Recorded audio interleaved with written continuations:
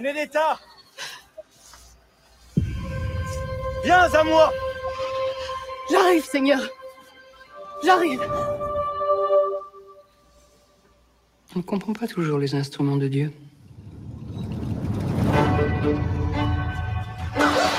Prenez-moi! Un couvent n'est pas un lieu de charité, cher enfant. Pourquoi tu es là?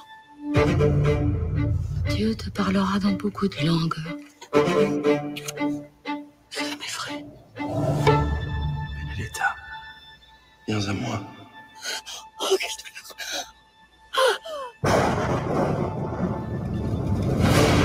Jésus-Christ a choisi notre bienheureuse sœur, Benedetta. Santa Benedetta. Benedetta. Vous avez un doute? La fille était au lit. Aucun miracle ne se produit dans un lit, croyez-moi. Benedetta nous dupe. Tout cela est déjà allé assez loin. Nous Vous devons voulez vraiment... nous attirer les foudres du ciel? Tu es une fille intelligente. Mais intelligente, ça peut être dangereux, ma petite. C'est un signe de Dieu, un avertissement. La peste va s'abattre sur Péchin! Jésus! Je ne sais pas comment Dieu fait arriver ça. Je sais seulement qu'il accomplit sa volonté à travers nous. N'ayez crainte. La comète est le signe que le Seigneur nous protège. Et Dieu n'est contraint par aucune loi écrite. La fin est proche! Jouer avec moi, c'est jouer avec le feu.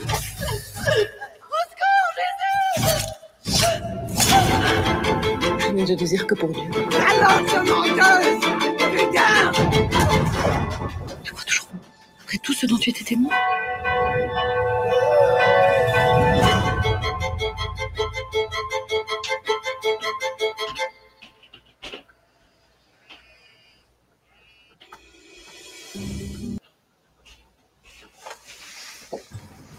Okay, this is movie night extravaganza. I'm just gonna go right in with the intros.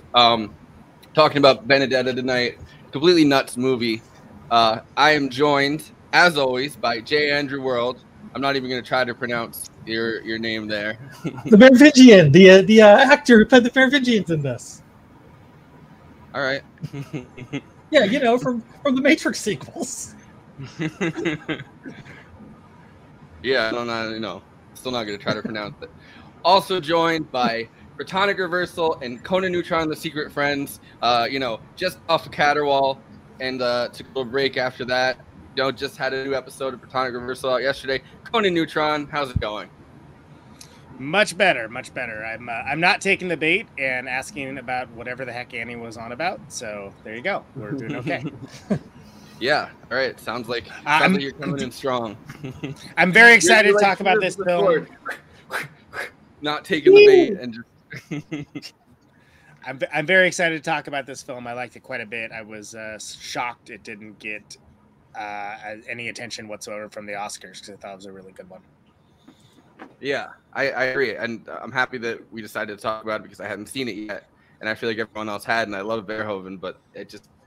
You know, a 2 hour and 19-minute movie about lesbian nuns. I was like, I don't know. Unless I'm doing it for this show, I don't know if I can, like, my ADHD will let me sit through that. But it's also a pretty scathing indictment of organized religion as well.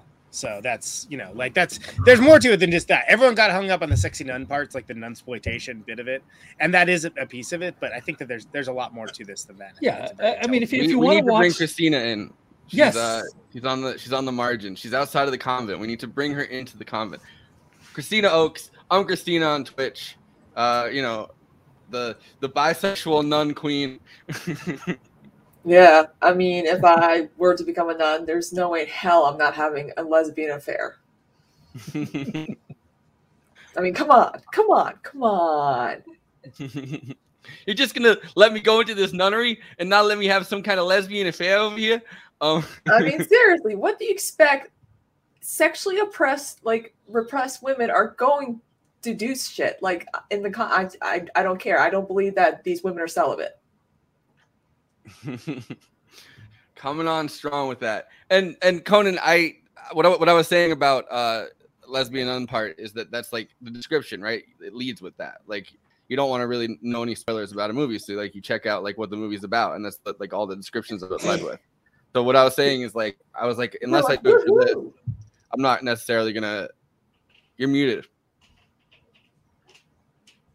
That's the delivery system for sure. Like it's not like it's some secret thing or anything along those lines. It's like all over it.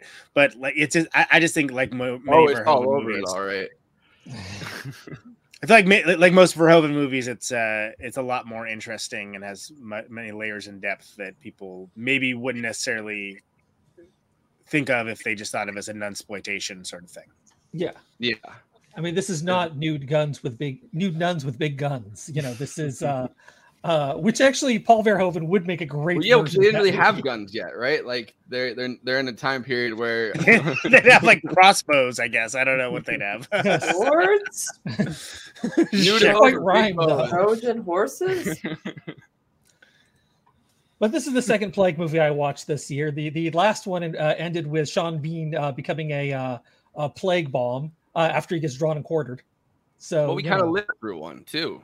Like life's been kind of a plague movie for the last couple years, and this kind of makes it. I'd assume that this movie was being written like long before COVID hit, but like in all of the clips that I'll play at Cannes when they're like talking about it when the film was released, which is nice, by the way, right? Like Kansas and France, like they probably didn't have to go far to to be there, but they're all in their masks. They take the mask off to like talk into the microphone and stuff.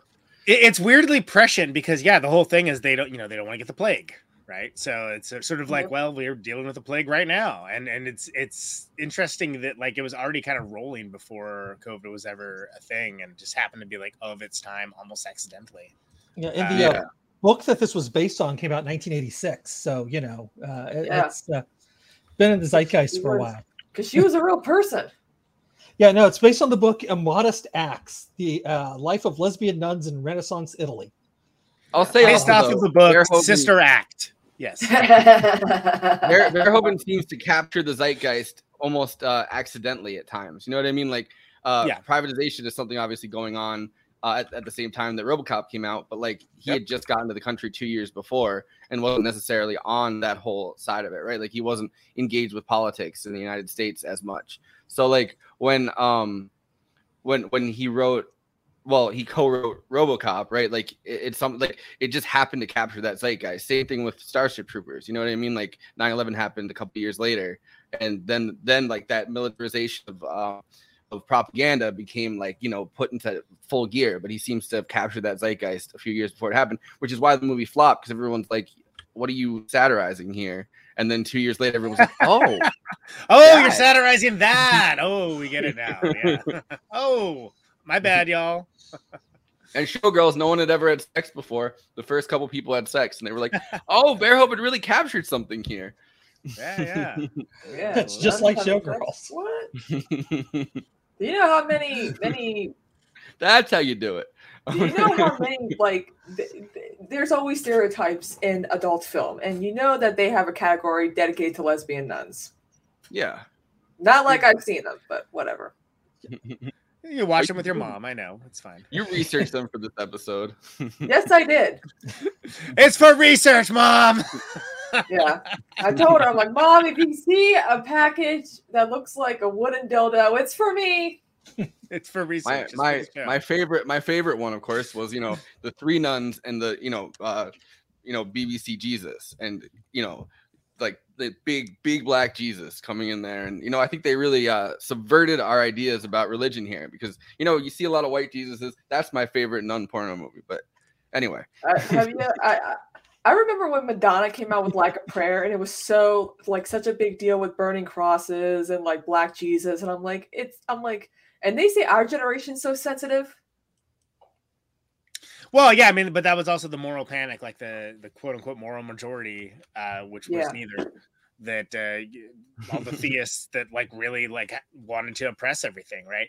And it's weird. I didn't grow up. I not only didn't grow up religious, I didn't really grow up with dogma of religion at all, and so like that all seemed very fascinating to me.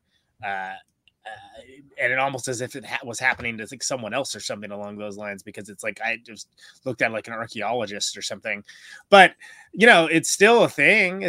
They still it's just that they're in power now and like passing, all the laws and all the judgments of the Supreme Court, and they've basically fundamentally gotten their way. So you don't hear about it as much. Yeah, how much do they want? Because my governor Henry McMaster passed an anti-trans youth athlete bill, and I'm like, there is not a single solitary trans youth athlete in the state of South Carolina. Name one. Well, it doesn't matter. Yeah, exactly. But that is irrelevant. But there's that swimmer. We don't want more swimmers to become trans. Yeah, it's in the water. It'll spread.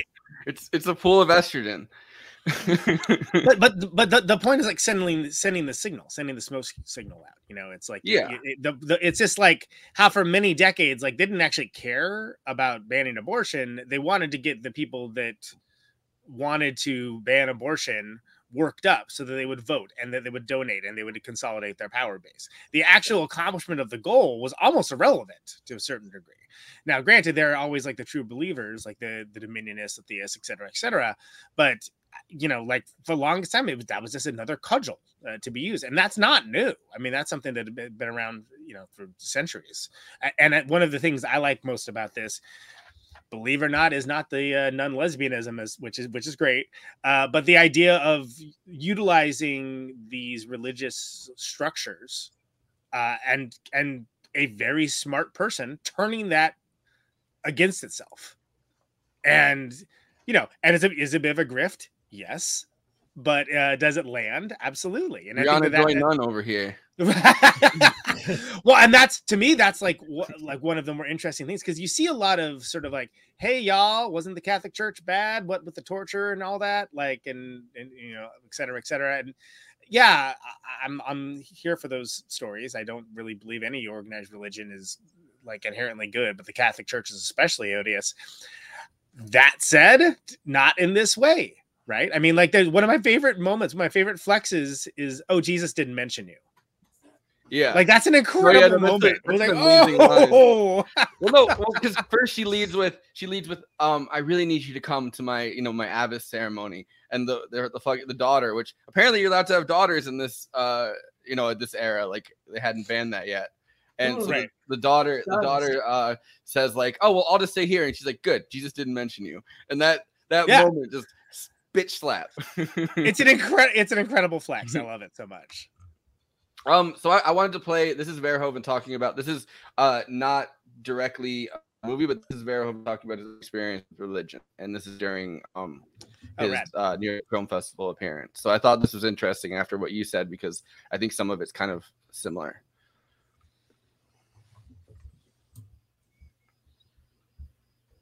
Not specifically about the film, but to talk a little bit about religion. We talked about this before. I know you do not come from a religious background, but you take religion very seriously. You're somebody who studied about the life of Jesus. You've written a book about Jesus.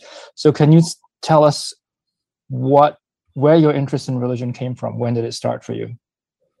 Well, it had to do with something when I was in my 20s, when I was in a sort kind of a crisis, and went to there was a woman that addressed me on the street, in fact, and saw that I was a little bit psychotic, you could say.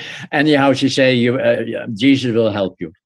And so I went to the Pentecostal church for a couple of weeks, and then I found out that it was not true. It took me time to find out that, yes, when the pastor, the minister would say, thank you, Jesus, that you are with us. Yes, I felt that Jesus is there. But then I started to realize slowly that Jesus, or whatever I felt, was really provoked by the organ music, and that it was part of my own brain, and that there was basically no Jesus there. And in fact, it's impossible. In my opinion, of course, and that there are a lot of people feel that Jesus came back, but I think that is really impossible. Yeah. Was there a particular...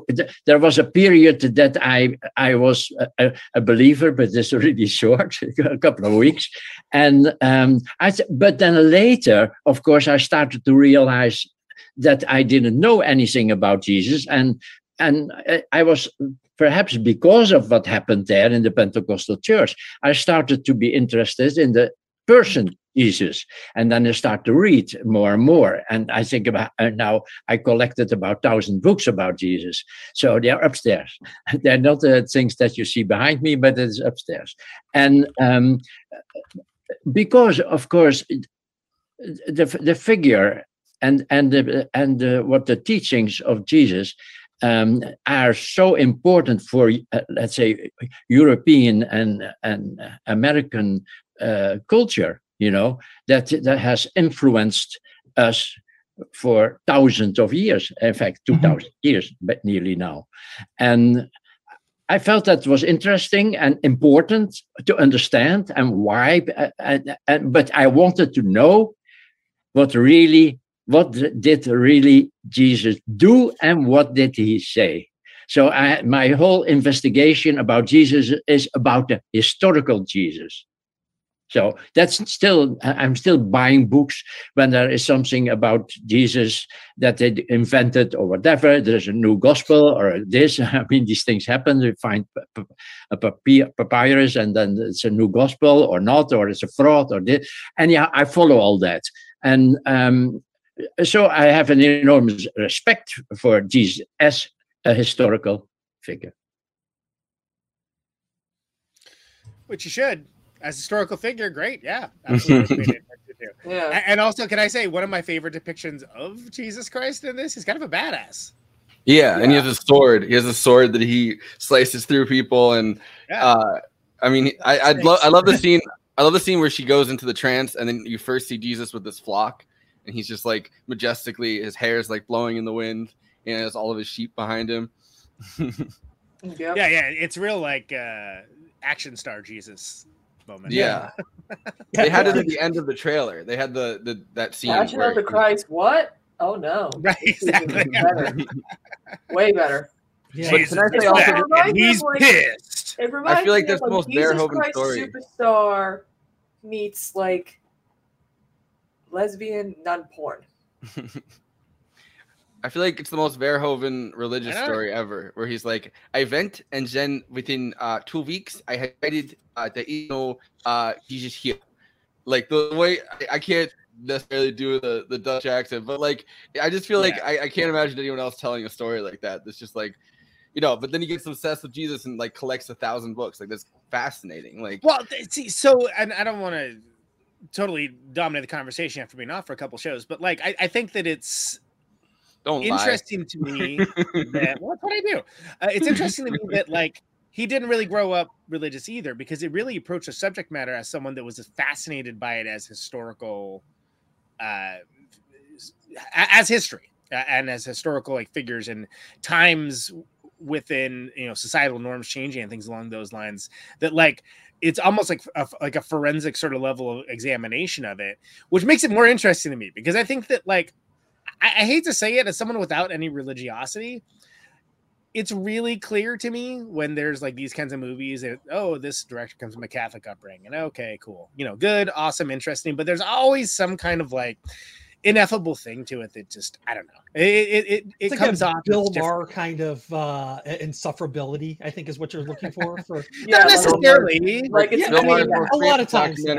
What is a Jesus that well but even Catholic directors, not, right? Like if that was a what is a woman joke. I got it. Yeah, I acknowledged. But like I think that there's even so look at like The Exorcist or something, right? Like, you know, and actually I think Exorcist 3 it's incredible, by the way. Oh yeah, better than 2. We don't speak of 2. But like 2. Of course you did. That's like down the line in Andy film, I feel. It's beautiful to look at, so let's just leave it at that. Yeah, and it's a shame about the rest of it. And then also like I like the idea of just being like everyone got to be in the 9th configuration as well, but that's a different conversation. But like the type of Catholicism displayed like within The Exorcist, you know, it's completely different than like Verhoeven's Catholicism, where it's sort of just like, look at this like casual cruelty and accumulation of power that's happening, and like, you know, how the power dynamics can get flipped on in and of themselves. And he's kind of interested in material as like allegory. Like I watched The Northman last night, and I liked it, and it was good. And I've evaded all of the controversy, which I guess is a bunch of people that are like, I love that documentary, The Northman. That was great. I want to be like that. And then other people were like, why aren't there more people of color? And it's like, do you know what this movie is about? It's Vikings, man. Like, it's like the whitest white people that ever whited. But but for me, I loved it because it basically might as well have been sci-fi, because it's so far removed from our daily lives, right? And like introducing elements of like Nordic mythology and stuff like that, and things along those lines really worked. And in that way, I feel like Verhoeven sort of just like looking at like this dominance of the Catholic Church and like the plague and whatnot, and approaching it like Alien or something along those lines. And I love that. I think that's great because there's such a pervasive element of religiosity that even when it's satirized or it's like treated sardonically or something along those lines, it's still ubiquitous and still like a dominant cultural paradigm. So to have it treated like, oh no, here's some weird stuff that these people believed, and check this out, it's crazy. Also check it out. Well, I think Mary is the dildo.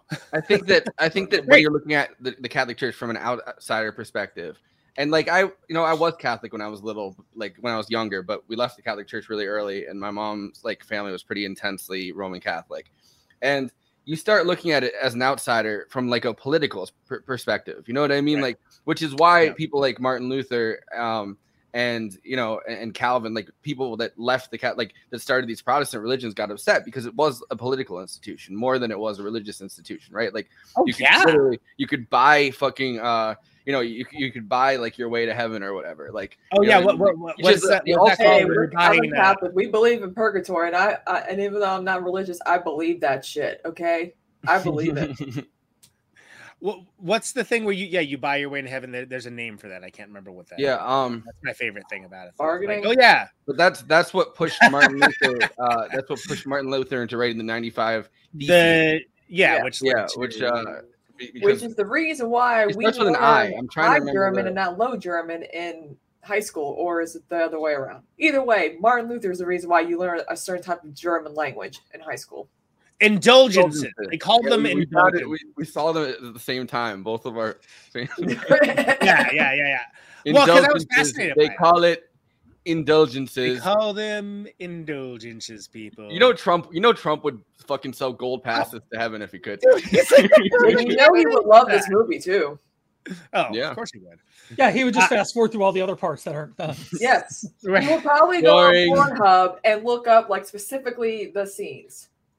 But like, that's how we watched. Was it Kickboxer or whatever? Was he just fast forward all the talking parts, just watch the fight scene? Yeah, I like that Verhoeven isn't afraid to point out that this is not just political, but like a lot of the people involved in it don't really believe it, right? Like it's kind of just a bureaucracy, and you're like some rich guy, like a noble or something, and you're kind of buy your way into being. It's just the power system. It's literally the power system. Like the actual religion part of it is, for most of the people involved in it, like almost ancillary, whereas like the poor folks, it's like literally all they have. And look back to like when there were those majestic churches and stuff. The whole idea was to invoke awe. So the only interesting architecture that wasn't like flat Three Little Pigs style huts getting ready to be burned to the ground were these gigantic churches to invoke awe and also invoke donations and devotion, and not necessarily to God as proxy, but as a power structure. And to have Paul Verhoeven sort of like looking at all this and sort of throwing it all out there, but almost as like the examination of an alien culture is perfect. Yeah. Perfect. And it hits different. I also like that he doesn't assume that God is involved in this or not. Like you can kind of take away whichever, like, because you can read into this that she actually is visited by, like maybe not all powerful Jesus the way that the Catholics think of Jesus, but like you can read this movie as in there is a God. There is a Jesus. She's imbued with power somehow, and actually has going. Or this, she's delusional, or she's like, possessed by delusional. a demon. You can make that argument too. Sure. It's open well enough to take what you want to believe. For which I think is the strongest point of it. Which is why that video I sent you of those Catholic Nazis outside the showing of the film, probably would get something out of the film. You're trying to get him to Bro play on Baptist air. Church be like, let's go, people. It's obviously much more satirical, but like much more satirical. But for like Preacher, I think that's similar. Like Preacher kind of does almost a similar thing where they're making fun of the institution, they're making fun, but like there is God in that, right? Like Jesse Custer actually does get the word, and God just happens to be like this petty, self-obsessed, like tyrant. You know what I mean? Like rather than like Morgan Freeman. He's not. I mean, he's definitely not Morgan Freeman. He's this. I forget. He's played by Mark something or another in the show. It's crazy that I dipped out on that show because the comic series is like one of my favorite things of all time. Yeah, the show does not hold a candle to what the comic series did. The comic is so I much love better. the comic, and the casting was good too on the show. The casting was good, and and then I even like the idea that the first season is basically like a prequel almost. Like, I liked everything about it, and then I just stopped watching it. I like the idea that Joseph Gilgan is that guy, like is that Cassidy character, like in real life, like he is an ex-heroin addict. He's like, the perfect Cassidy, like, for sure. But anyway, but to go back to your point, I agree that like that is a scathing indictment of organized religion and the Catholic Church and so on. But not in like a pushy, like it's in a way that actually not a preachy way. Would you say it's not a preachy way? But not in a way that feels like Bill Maher is lecturing you, like, isn't this stupid? Okay, like you're an idiot if you believe this. Oh gosh, everything is just so depraved in this universe, I think, and this movie as well. Like this movie does the same thing on a much smaller scale, right? Like God might very well have imbued her with power, but everything in this movie, including sexy on the cross, it's okay to see me naked, Jesus. It seems petty and disgruntled and cynical and like, but not in a way that really pushes your nose in it. Just in a way that like it creates this feeling around this whole universe. I think that Verhoeven's creating in this film. Yeah, like in a similar way, I think that Preacher does. With that like cynicism, but not like honest cynicism. I think, like, if that makes sense. Charlie's gonna appear if you say cynicism one more time. Christina, speaking of pushy, with a Catholic upbringing, like how do you feel about all that? Like, do you agree with any of those points? Well, yeah, because my Catholic upbringing is basically my sister's the only one who did everything. Out of all the grandkids, there's like 9 of us. She's the only one who got like her communion, her whatever. She had everything. She did the whole thing. She's the only. She got her little sandwich card stamped by the Pope. Yeah, she's got her own like name and everything. But here you go. They tried putting me in CCD class, which is basically like what leads to getting your communion and whatnot. I didn't like it. I kept asking too many questions, guys. I kept asking them, like, if Adam and Eve have sons, then who did they have babies with? Like, I only stayed for VeggieTales and the candy at the end. But after a while, oh man, yeah. What insidious propaganda that is, by the way. Like when I first like saw it, and like it was like on like the TV at the break room in my job. I'm like, what are you watching? And then I was like, yo, are these vegetables religious? Yeah. After like a few months, I was like, I can't do this, and they're like, yeah, you can't do this. So they tried putting me in like one of those like more like Christian churches where there's like a folk band, they're singing and dancing, and I'm over here like having to fill in like things like excerpts from like the Bible or whatever, and I'm over here like about to fall asleep. I'm like, I'm sorry guys, like it was destined in my blood to not be a religious person. It just really was. I can't stop thinking now about VeggieTales and imagining the broccoli being like, it's Adam and Eve, not Adam and Steve. But also too, like a lot of people don't understand that there's a difference between Jesus the person and Jesus the Christ. Jesus the Christ. They call him the Christ. And let me tell you, folks. People are talking about him more and more. Mm-hmm. He's on a cross. Jesus, just like me, persecuted. But yeah, there's a lot of hypocrisies that go on within like being like Catholic. Newsflash. Yes. But like even speaking of which, like even my Uma was like, oh, I wasn't allowed to use birth because she was Catholic, and she was like, I wasn't allowed to use birth control. I'm like, yeah, that's why you had 6 kids. But also too, my mom was like, now Christina, that's just how things were back in the day. I'm like, yeah, but still, birth control existed back. Well, in, it's the every sperm is sacred bit from Monty Every Python, right? sperm is where you have, there's like 25 kids that they do the whole dance. By the way, why sperm is wasted. What good is it was pretty messed up about, by the way. Quite irate. It was pretty messed up of Terry Jones, by the way, to groom all those kids at the drag show. No. Yeah, Texas is already implementing a bill to ban kids from attending drag shows, but nothing about mass shootings. And I'm like, by the way, I wanted to make another Monty Python reference because there's a scene in this with the flagellators or whatever. Like I don't know that when they're walking through the thing and they're hitting themselves and it's like and it's played for comedy, right? Like it's like a quick thing. The same way that in Monty Python they have the boards, the guy, you know what I mean? Like the guys hitting themselves with the boards. They do a very similar thing where as the carriage approaches, you just see these guys flagellating themselves. It's good. I remember that. It was good. One other thing I want to talk about with the and I need to now I'm feeling better. but one more thing I wanted to talk about, right? Like this city Pescia is where it's located. Interesting locale, and there's a history behind it, right? Well, this is where the actual story took place.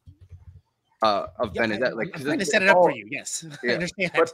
But no, I think it's fascinating that they kind of have the tourism element, like where they're talking about how the much better known city is Assisi, which is where St. Francis was from and got the animals.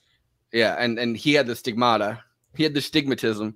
No, he had the stigmata and kick-ass ministry song, by the way. But they have the bishop guy, right? Like they're incredible. Well, he's not a bishop. He's I don't know what rank he is. The one guy's the nuncio or whatever. I don't remember what rank the guy who's like actually in the comment that's like the local person. But he's talking about how no one really ever knew about like he's bitching about this the whole movie, right? Like nobody knows about Pescia. Like the Pope like doesn't pay any attention to it. It's a city that nobody pays attention to. And then when she has the stigmata the first time, he's like, well, nobody knew about Assisi till St. Francis put it on the map. And I feel like that's such like a ruthless kind of comment about maybe not like capitalism, but like that tourist vibe to it almost. You know what I mean? I think capitalism was kind of started by the Catholic Church, if you think about it. Because it was kind of the first way where like people could work their way up from middle management to become, the CEO, which is what everybody tells you capitalism is. But like there's all these miracles going on at this time, right? Like the Catholic Church has like 1 billion fucking saints. And worst Matt Legasius book, by the way, 1 Billion Saints. But also the worst Boondock Saints sequel. Yes. But so like the Catholic Church, because these miracles would happen, and then people would work their way up the ranks, probably a little money on the side or whatever, and they would get their. They call it an indulgence, folks. Indulge in something. No, indulge in the pocketbooks. Hey, am I right?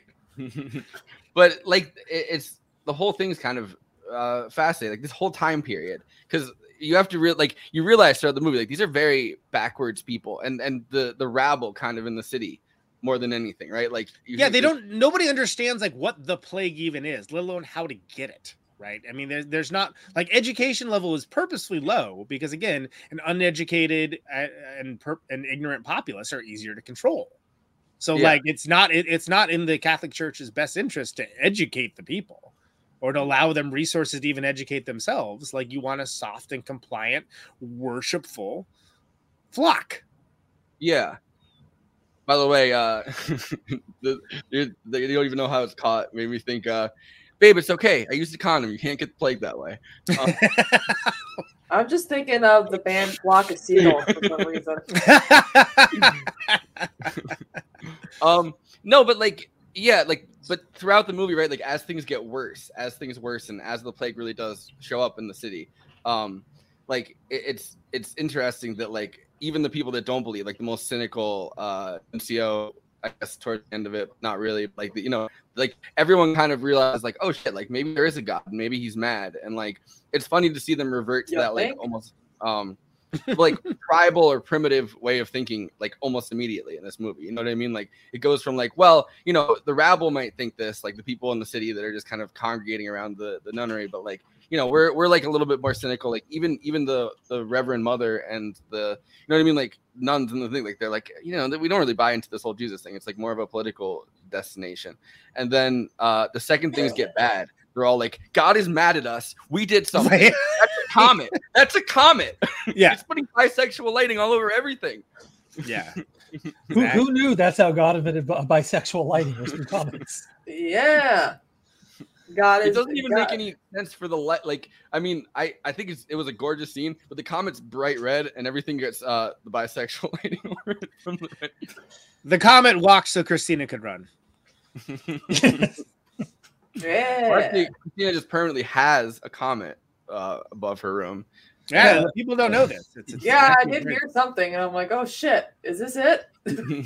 We're very into practical effects on this show, and we take it to an extreme example. Yeah. But I think Verhoeven co-wrote this, and like, which is amazing. Like he did a really good job. Did he actually co-write it, or is it just he has a writer's credit because he went through? No, and he kind of co-wrote it. I have a clip Okay. about Verhoeven writing. Okay, it. no problem. I always ask that because I don't know for a fact. And sometimes Verhoeven like, writes all of his own movies. Yeah. And it's interesting we talked about Action Jesus because Robot Jesus, like obviously in RoboCop, he was kind of making a robotic Jesus figure, right? Like to robotic Reagan Jesus, I guess almost. And yeah, it's funny that in this movie you have Action Jesus. Like, you know, next time he's gonna have Casual Jesus, he's gonna come up and be all cool and be like, you know. Did you guys? I'm not trying to pull an Andy here, but have you guys ever seen the movie Hamlet 2? Yes. It's on my to watch list. I have missed that because it Wait came a out minute. of You mean you never seen Rock Me, Sexy Sexy Jesus? Jesus. Yeah, it's a Steve Coogan vehicle. It's a comedy. No, I know what it is. It's just I it think I came thought out as a kid whenever my kids were real Hamlet. small, and it was just one of those movies I missed that I haven't caught back up on. Oh, it's so Catherine good. Keener's in it. Amy Poehler. Elizabeth David Shue. Arquette. Elizabeth Shue is great in it. She's awesome. Yeah. It's really it's really good. Like It's got like half the cast of Spring Awakening, the musical, too. Yeah. So that's great. It's pretty awesome. It has nothing to do with this film at all, but for some reason, the invocation of sexy Jesus started me down that road. We had to do it. Had to do it, folks. Had All to right, do this it. is masked COVID Verhoeven talk. Yeah. Shout out to Gabe's team is in Cannes right now working on selling one of his films. So oh wow, yeah. Nice. Yeah. Get that money, Gabe and Co.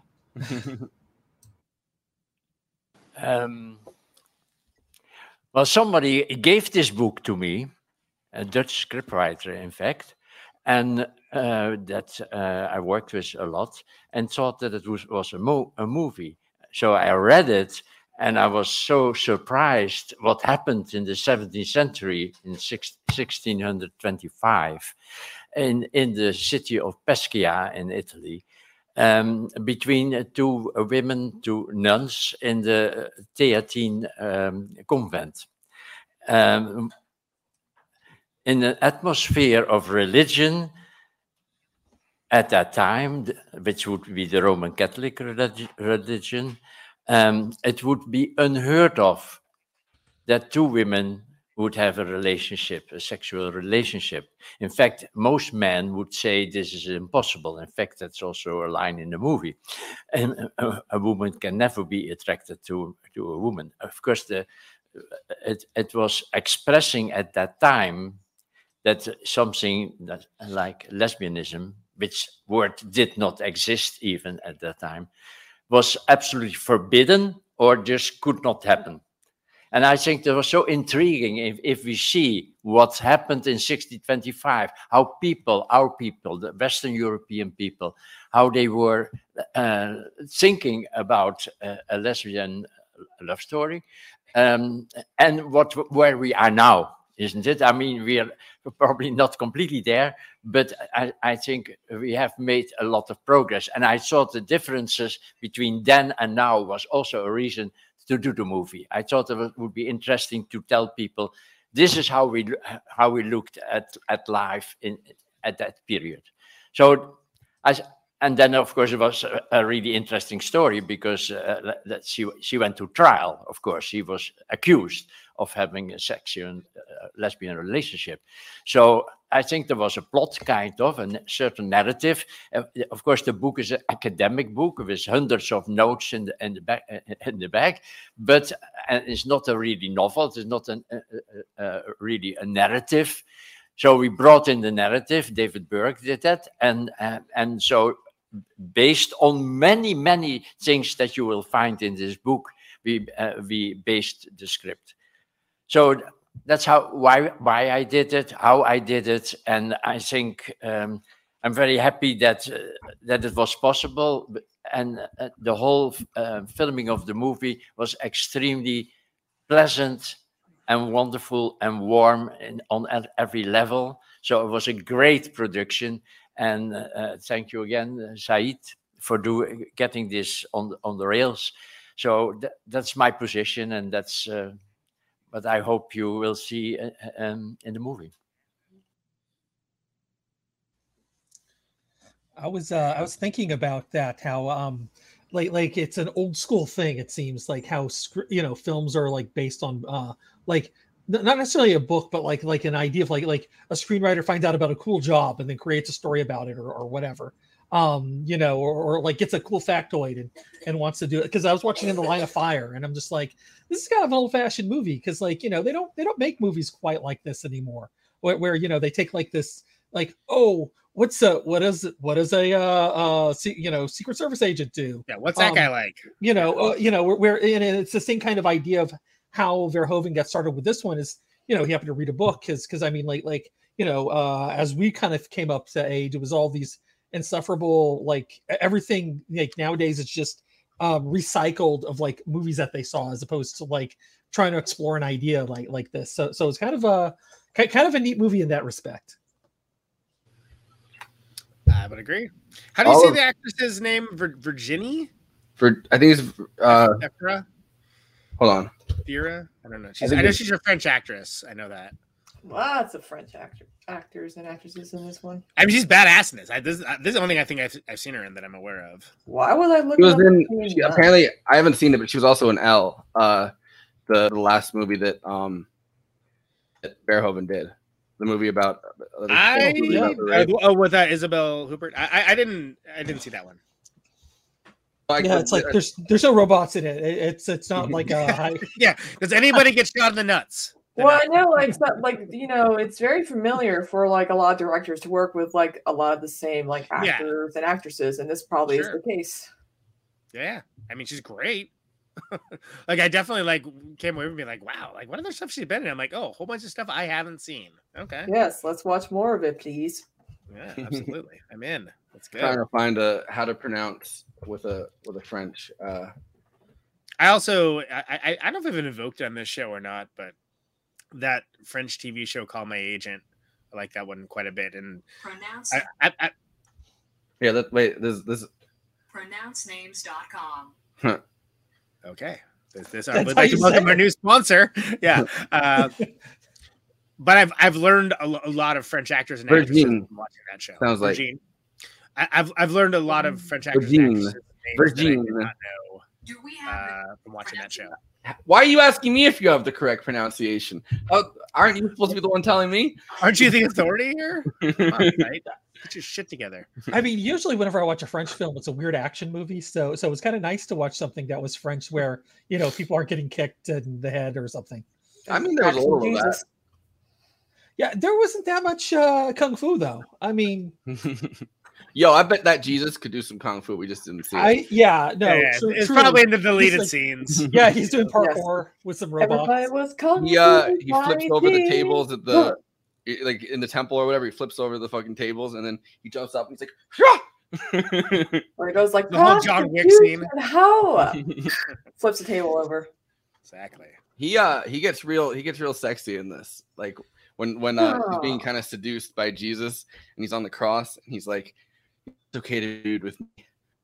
I don't feel any crucify me. Shame.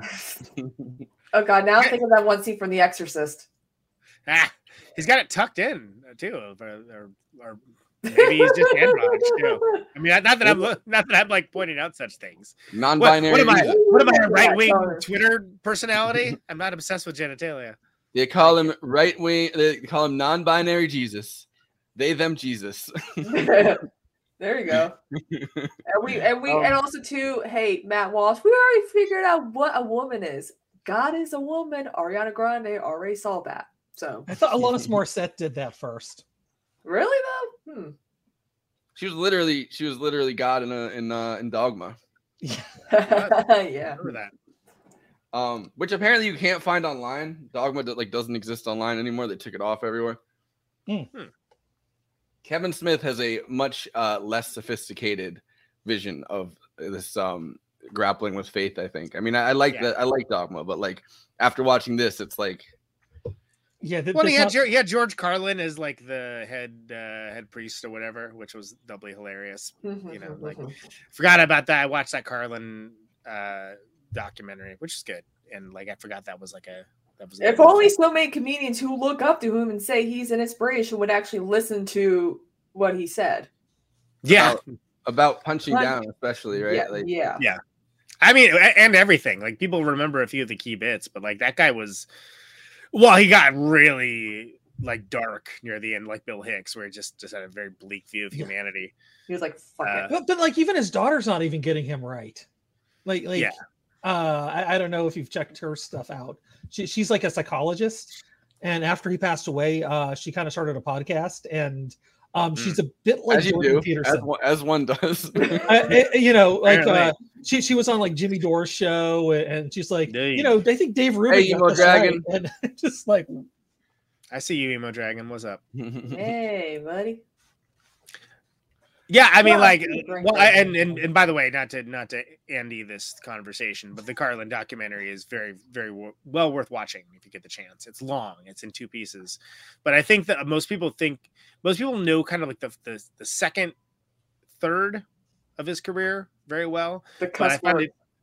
Yeah, of course, like the classic bits, right? But I liked, like he started off being a dude that like worked clean, and like then he like made this pivot towards like the counterculture humor, but then also like the really just absolutely nihilistic, like there is no hope in humanity, like super cynical later stuff. And he would call out religion too, all the time. Oh, absolutely. I mean, he was like saying he like cheered for hurricanes because he wanted the death toll to be as high as possible because humanity was a pox upon the planet. It was like he also said I was a Catholic. He said, I was a Catholic until I reached the age of reason, which is a line that I like a lot. Oh, that's good. That's good. No, I mean, you forget, like, as culturally important as he is, it's easy to forget how fucking funny he was. And, like, always on the right side of history, even, unfortunately, with the sort of, humanity is a plague upon the planet stuff. I've been watching his abortion stand up but we can watch maybe in the post. Like I don't know. I'd be into that. The after party. Wow. No, but so I've been watching his one on abortion a lot because he really hits the fucking nail on the head. And that's like what, like it's like in the 70s, right? I mean, it's like no, I think it's later, but like is it 80s? I think it's the 90s. He was always Anyway, whatever. Like this isn't about George Carlin, but like it's definitely like. I came away from that documentary being like, he might be underrated. What I mean? He's amazing. And so much of that happened before like any of us were even alive, right? But like it's like this is a dude that like really never stopped being relevant. It's just the culture kind of both. It was in 1991. 1991. Okay. Yes, that's right. That's right. Of course. You get our best fact checkers on it. My favorite type of people are the rehabilitated Catholics of the world who are like, oh my God, I'm so glad I left Catholicism when I did. I'm with you there, brother. Well, my mom was raised Catholic and in a very strict Catholic family, and my grandma's incredibly like she said that she's gonna get my dog baptized. That's how fucking strictly Catholic she is. She was keep like, your dog away from her, please. So maybe she wants to go swimming. Just do that. I don't know. Like my grandma's kind of like very, very conservative, very, very right wing and Catholic. And those things are intrinsically tied for her.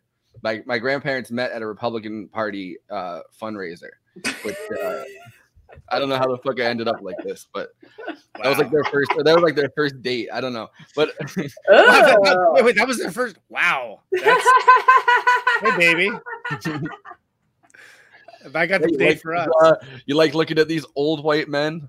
Yeah. Do you like oppressing people and hoarding wealth? Boy, if I got the place. Yes, they did. They did like those things. They do. Especially the hoarding wealth part. Anyway, they're not good at it, but like they attempt it. So yes, by the way, was it 17th century? You know, not a great time to be a woman. They did have guns. Really? I did not know that. Yeah, I don't know if you guys are familiar with this, but maybe not the best time to be a woman. So is it never really though? Like, is it, you know, like it seems like we're still pretty backwards on that front. Well, white women feel like they've been persecuted and they've gone through so much, and I'm over here like, bitch, Trump getting elected was not the worst thing to ever happen to women. Just stop. No. Take off the pussy hat. It's just stop.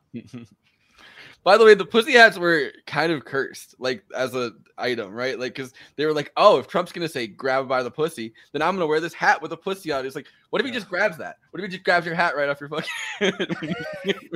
It's like the whole love Trump's hate thing. I feel like liberals are almost horny for like fear horny for Trump. Like, you know what I mean? Like, you know how people get turned on by something that they're like completely disgusted by? Like, yeah, I feel like Tucker Carlson every night. Yeah. Green M&Ms. But yeah, so I have a clip that I wanted to watch. Thank fuck. This is they asked I don't know what the actress's name is. They asked the actress that played the daughter of the so they asked her about Verhoeven's feminism, and I think it's just because they wanted to, like, they ran out of questions by this point. And the thing, they're like, your question is 17th century where women could be women. It's the girl boss century, really. It really was. Louise, an obvious question. Of course, for me, Paul Verhoeven has been a great feminist ever since the beginning, even if there are some bad interpretations, I think, of his films.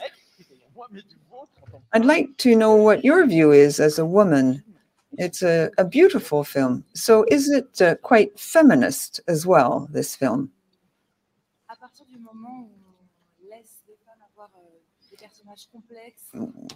Women are depicted in a complex way. The film is both subversive and sophisticated. Women aren't there just because you have to have some women in the film. What I love in Paul's films is that women are portrayed in all their complexity. And I think that women, that's what they have to really achieve increasingly. And this film is the embodiment of that approach to women. Everyone appears in one way or another to others, and things fall into place as time goes on. What's really important is that she is very obstinate, determined as to her fate, and the emotions are always there. So it's a huge success in this respect. Women are depicted in a complex way. They are both complex and entitled to experience their emotions to the hilt. Now, what about your experience? How is it working with Paul? And what's it like? What's he like as a director? He understands French, even if he doesn't speak it a great deal. Well, why is he pretending not to speak French this morning? Well, maybe that's just the way he is. Clotilde. I agree exactly with what Louise said. Feminism is very much there, thanks to Paul's approach and sensitivity. And there's an animal side to things in the film, and that is part and parcel of the human being in all his or her complexity. Working in a film by Paul, participating in this work is a huge opportunity. In his films, there is no viewpoint.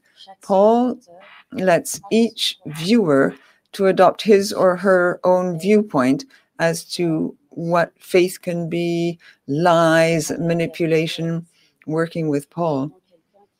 Well, he's someone who's very silent. He gives us a storyboard every morning. He is someone who has his own vision. He's quite visionary. Nothing changes. He knows exactly what he has in his mind and what he hears. And we understand what he wants very quickly. He doesn't have to explain things in detail. Said Ben Said. So some historical facts. Benedetta Carlini was born in 1590. Carlini. Born in 1590, died in 1661. So she actually, lived a decent amount of time. She lived into her 70s. When Bartolomea was giving testimony, she actually said that she was possessed by the spirit of a male demon known as Splenditello. Apparently, that was her. How splendid! I like to sweeten my tea with that. That's like my favorite official sweetener. Good. It's limoncello mixed with Splenda. Splenditello. Delicious. My mom gets pissed every time I do a fake Italian accent because she says I'm just terrible. What's a coming to go? Why would you embarrass the family that way? It's me, Mario. How could you embarrass the family this way? But so she did have the stigmata in 1619. She's got the stigmata. Then in 1619 again, she had a heart exchange with the Splenditello angel. That was the first time the angel came around. Then she has a marriage with Christ. There's a whole bunch of different. We're going to do a bad Italian accent. Might as well go the whole thing. Yo, I loved the fucking 90s or the 80s Super Mario Brothers movie. It was creepy as fuck. Oh my god, I forgot about it. I think I blocked it from my memory. But yeah, so that's kind of the timeline of this, and it's going on at the same time as that's the Mario Brothers movie. It's going on at the same time as they're practically the same movie. I mean, it's going on at the same time as the Reformation in other places is beginning. So it kind of puts it in this thing where the Catholic Church is trying to keep their hold on all of their different provinces, I would say, or areas, right? Because religion is as much a currency as anything else, as this movie kind of teaches us. Yeah. I mean, it's about acquiring and maintaining power more than anything else. Like, the religion is the delivery system for that, and that's, I know I've said that before, but I mean, it bears being said again and again and again, because first of all organized religion does it. It's just the Catholic Church did it earlier than a lot of them, and to a certain degree, I guess you could say, did it quote unquote best. But I mean, that's what it's all about. And have a million movies about it. It's worth mentioning, and it's Italiaphobia. It's actually Cuomophobia. That's exactly. You call me Fredo. You call me Fredo. I hate the liberals who that's like calling me the N-word, bro. Dude, I don't know how the fuck quote like younger Cuomo, Fredo Cuomo. I don't know how he fucking survived. Like, every video he was in, he was getting in somebody's face, like yelling at them in the way that a frat bro would, and it was the strangest. Attacking. You don't have to do shit to read these, do you? You just have to show up and yeah. That guy's such a. I might at some point my internet might give out because it's something to do with the service tonight. Then they do with the anti-Italian humor that you're doing. Yes. The mafia actually just nuked my thing. No, I saw my thing fade out for a second, and I just wanted to warn everyone if I do fade out, it's that. It's the spirit inside of me that has been possessing me, because I gave myself to Jesus. Bad internet. Well, don't worry. Jesus me with shitty Wi-Fi. You think I'd have good Wi-Fi because it's Jesus, but I don't. Where's your Mario died, so save the princess. My computer. Well, the Cuomophobe thing is when we were on Give Them an Argument, Emma Vigeland was like, no, I'm a proud Cuomophobe. I think that they need to be kept. Yeah, I hate the liberals who came up with the term Cuomosexual. Yeah. How do you like that now? Yeah, Well, that one, ain't it was well. the one, Also, it was the one, to the women who Randy work for Rainbow guy Time's that Up. I kept calling Rainbow Randolph when we did Death to Smoochie. Good. It's good. Rainbow Randolph. I just kept getting the two names confused. Randy Rainbow? Randy Rainbow and Rainbow Randolph was Robin Williams' character in Death to Smoochie. Death to Smoochie. Yeah. So we were talking about, and I kept mixing the word, like the names up. But I think we're talking about a Verhoeven movie, right? Yeah, I would love to. Yes. Would this be a good Pride movie? That's a good question. I don't know if I'm qualified to answer it, but I mean, it certainly not in this hat. In any other hat, yes, but not in that hat. No, Well, the I in LGBTQIA, the I is for Italian. Ah, Yeah. and here all this time I thought it was intersexed. I don't know. You No. tell us, Christina. What do you think?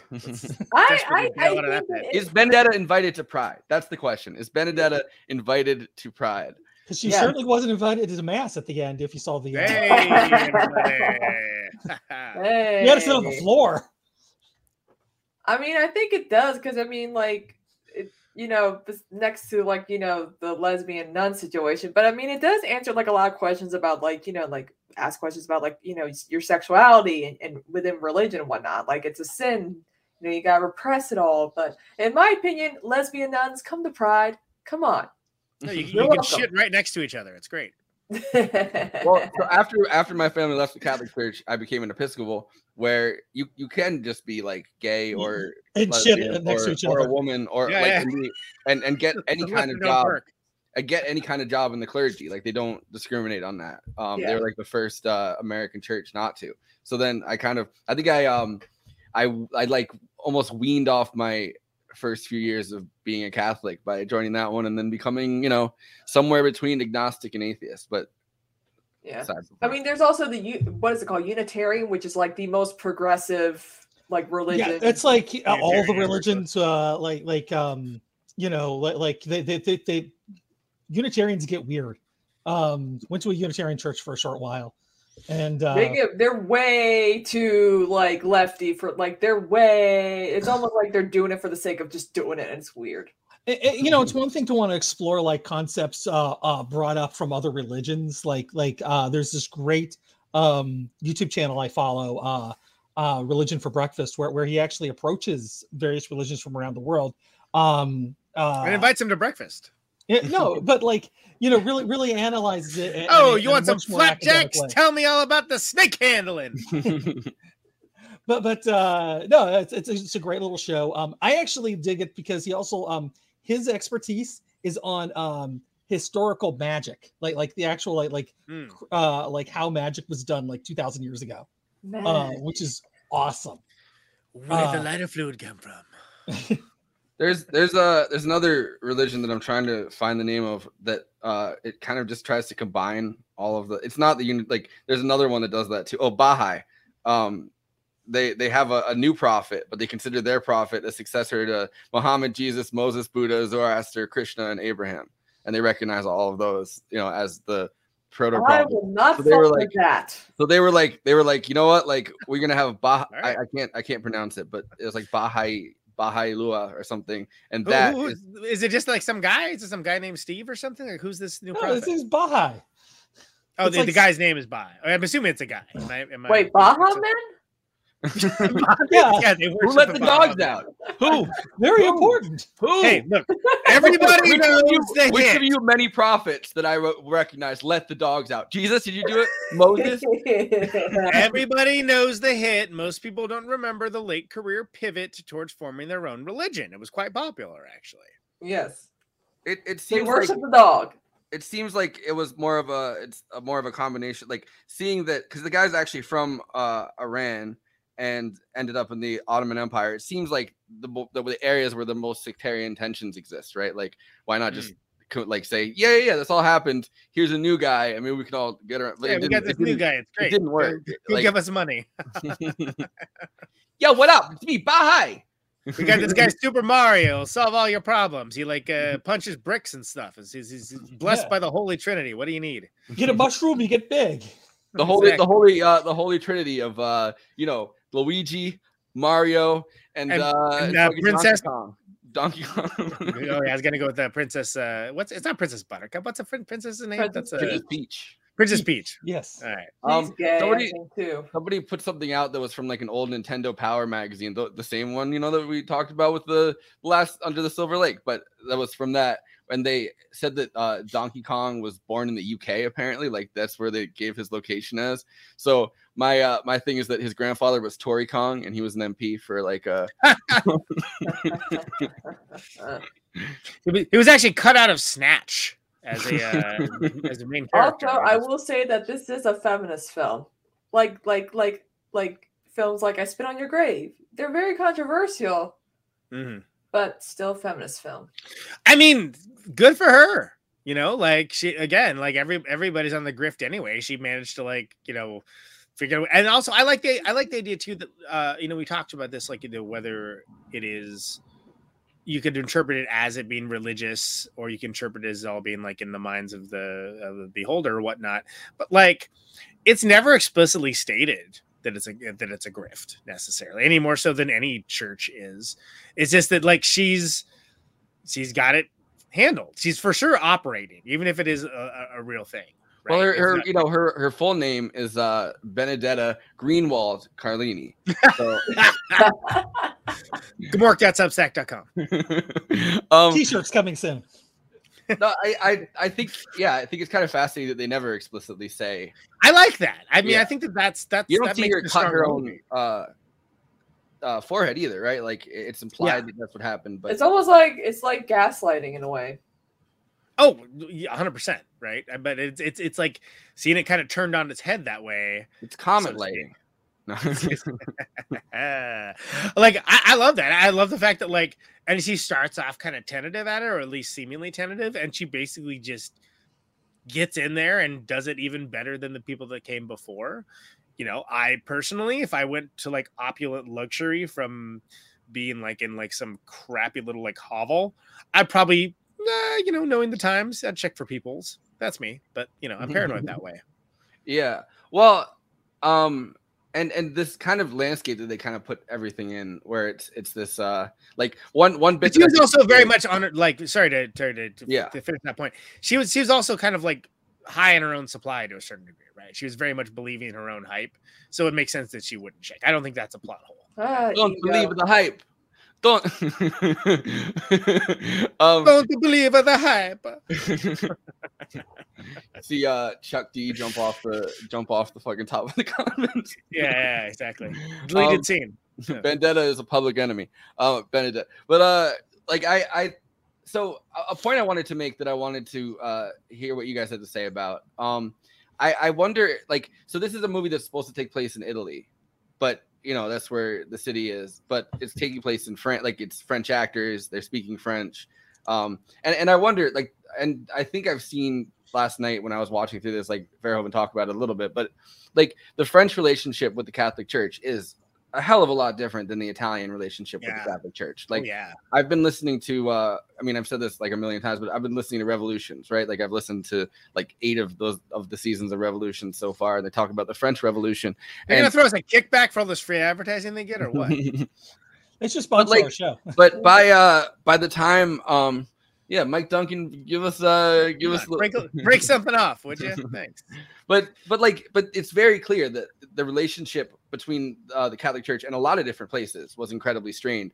With the French, they didn't break away and create. I mean, like there's like French Calvinists, which is how my town got settled in like the 1600s. But they escaped from France because they were being persecuted. But like besides that, like they stayed within the realm of the Catholic Church. But when the French Revolution came along, they were so like upset with the tithe system and with just these constant like corrupt hypocrisies going on, and the fact that like the king and the Pope would kind of together decide who like the bishops were, right? Like there was no election process. Like your priest would just kind of be appointed by the corrupt like French monarchy officials, and the Pope was all the way in Italy, like did really, so they would meet, they would talk about who like cardinals or something were, but they wouldn't talk about those details. And it ended up that like people were so upset with the church at that point that like during the French Revolution, they overturned the church. Like they did this thing called dechristianization, where in the worst parts of the French Revolution, like Robespierre on crack or whatever, like like they had people literally going through churches, smashing all of the ancient like images, like the ancient relics, like everything they could find, right? Like people would just go into the churches and just beat the shit out of them. And then the Thermidorian reaction happened, and they pulled it back, and kind of religion was allowed again. And like they never wanted to get to that level, because it was just like literally just gangs of kids running around just smashing every church they could find, and if the priest is still there, fucking the priest up too. And so that relationship, I think, is incredibly different than like if he had gone to Italy, where the Pope still is, and assumably, and Nazi Pope too. Apparently, I didn't know that he was still in the Vatican, but like Good job, I wonder. So the question that was pointing towards, I guess, was, do you think this movie could have been made in Italy, or do you think making it in France was a choice because of the subject matter? Theories on that. Also, too, like the language, back then was kind of like, in Paris they spoke French, and Rome they spoke Italian, and in between was like this. Apparently, Flavor Flav is watching the show. Nice. Big fan, Flav. Big fan. Flavor Flav. But like where they are, because it's northern Italy. I was like looking up where this town was. Yeah, fuck them. So they might be speaking. My family's from southern Italy. We don't like each other. They're basically French. But yeah, the language would be basically like a hybrid between French and Italian, essentially. So it's not a surprise that they are speaking French in the film. Escargot gabagool. Is that a thing? Now. I don't know. It should be. And also it's this kind of like all these cities, like a minor city or a major city, is kind of populated by like peasants still. Like the entirety of like it started to fall away, I think, like a century later, but like feudalism was still very much alive at this point. And like the idea of like feudal lords, and like we're kind of going back to that right now, and it's kind of fucking terrifying. I think on Hulu, if I'm not mistaken, it was streaming, but I didn't want to watch it with ads. I watched it on Hulu and I didn't see any ads. Oh, yeah, same. So so it's kind of our new sponsor, Hulu.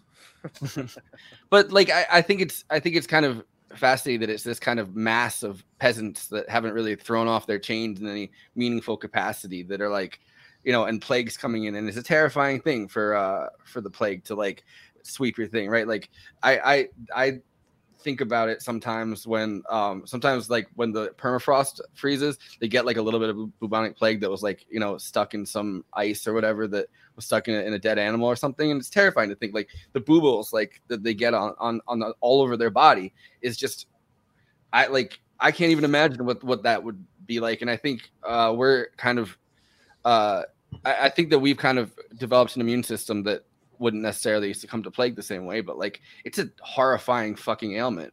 Well, we got monkeypox, and I keep telling people, if you're vaccinated for smallpox, you're good. If not, oh well. Yeah.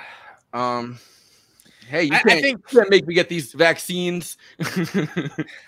I mean, I think there's a certain mindset that, for sure, when we think of the great Italian directors, we think of them, they tend to be like open-minded and even like boundary pushing, but there is definitely a lot of cultural resonance and with the Catholic Church still, even now. So I think it would have been a lot harder to get it made in Italy.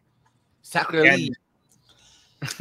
And honestly, like, I mean, ever since the French New Wave, like, France has been like a very welcoming place towards like borderline heretical concepts and like, again, pushing the boundaries of what can and can't be filmed. And I usually use that as a goof to be like, oh, whatever, they'd be able to get away with this if it was French, right? That's like my thing that I say a lot. And it's true. It's also fucking true, because there's a lot of things where it's like, Whereas, oh, they didn't quite pull that off. It's like, oh, but they probably could have pulled it off if they were French, because there's a certain cultural cachet that comes from, whether or not the filmmaker themselves is French, any French production. And it's weird that like you just, oh yeah, it's like giving leeway to like, the racist grandma or something, where it's like, oh yeah, no, it's fine, they're French. Yeah. What? What's that? I mean, it's sexual assault, but it's like French sexual assault. We don't handle that in the court.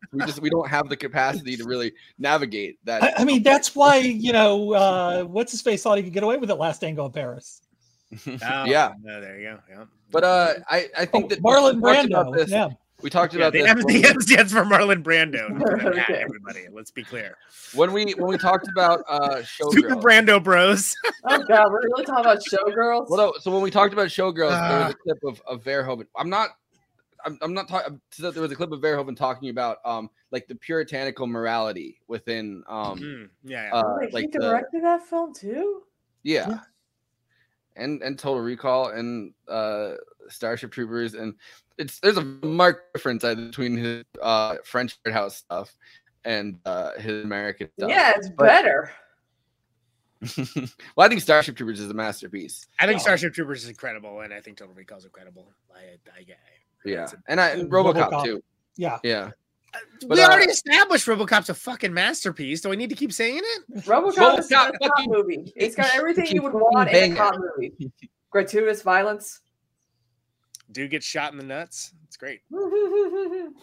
I like the RoboCop part where it's the villain is Red Foreman from that 70s show. Yeah, like he's gonna put his foot in RoboCop's ass. You know what I mean?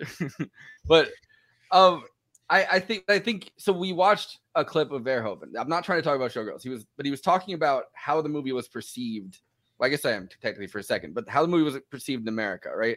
Like he's like, we're very puritanical towards nudity. Like we do not allow nudity in cinemas. Violence, okay. Nudity, no way. And that's something I want to talk about in the after party too. By the way, when it comes to ratings and nudity. Yeah. Oh, it's really. Let's get naked in the after party. So go if you're not a Patreon subscriber, get in on that action. You want to get in on that action, right? Yeah. This is a topic that I think almost traumatized Verhoeven out of this country because the reaction to Showgirls was so negative because of, I think, the sexuality, and people didn't get it, and people aren't like used to having like conversations about sex in that way, and it might have, but like so it's kind of fascinating. I have one more clip to play before we go to the Letterboxd one-liners. It's been so long since we've done them. But this is a little bit of a long clip. This is him talking about blasphemy in France and Puritanism, and I thought it was an interesting thing because it's a marked contrast, I think, to what he was saying when he's doing his Showgirls retrospective, which is funny that Lincoln Center did a Showgirls retrospective.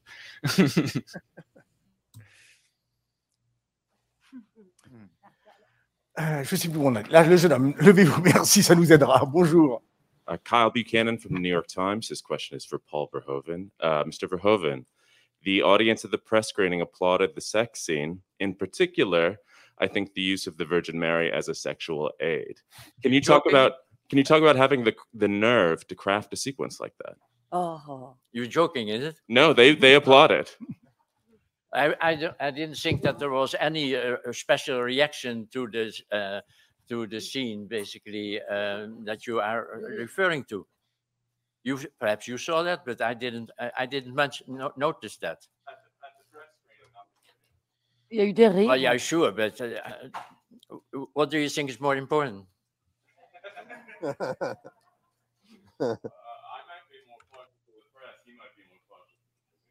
Oh, okay, well, that's anyhow your choice, but I like the audience, you know. So.